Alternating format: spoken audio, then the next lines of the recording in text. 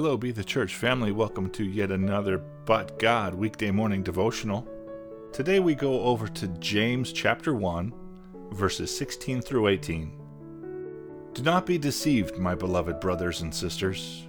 Every good thing given and every perfect gift is from above, coming down from the Father of lights, with whom there is no variation or shifting shadow. In the exercise of his will, he gave us birth by the word of truth, so that we would be a kind of first fruits among his creatures. God is the good Father. If you're interested, we've posted a link to the Casting Crowns song titled The Good Father. God is the light in the darkness. He is the great I am. He is the almighty creator. He is the great giver of grace. He is Abba Father, and he is the leader of armies of angels. He is a mighty fortress, and he is the Prince of Peace.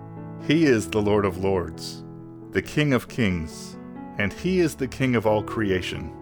He is our shepherd, calling to us in a still small voice. I know you know the verses in John 3, verses 14 through 17. We can't hear and see his words enough.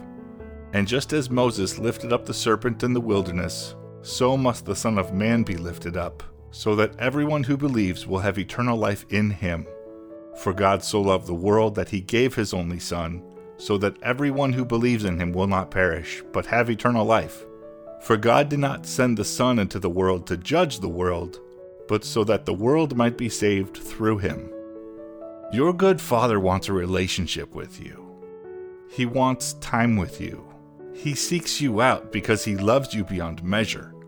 He loves you so much that he sent his only Son to die for your transgressions, so that you may be forgiven and pure and holy and have that good relationship with him. Let us be thankful for his goodness and seek to do what is good and what is from God. Lord, thank you for being our good Father.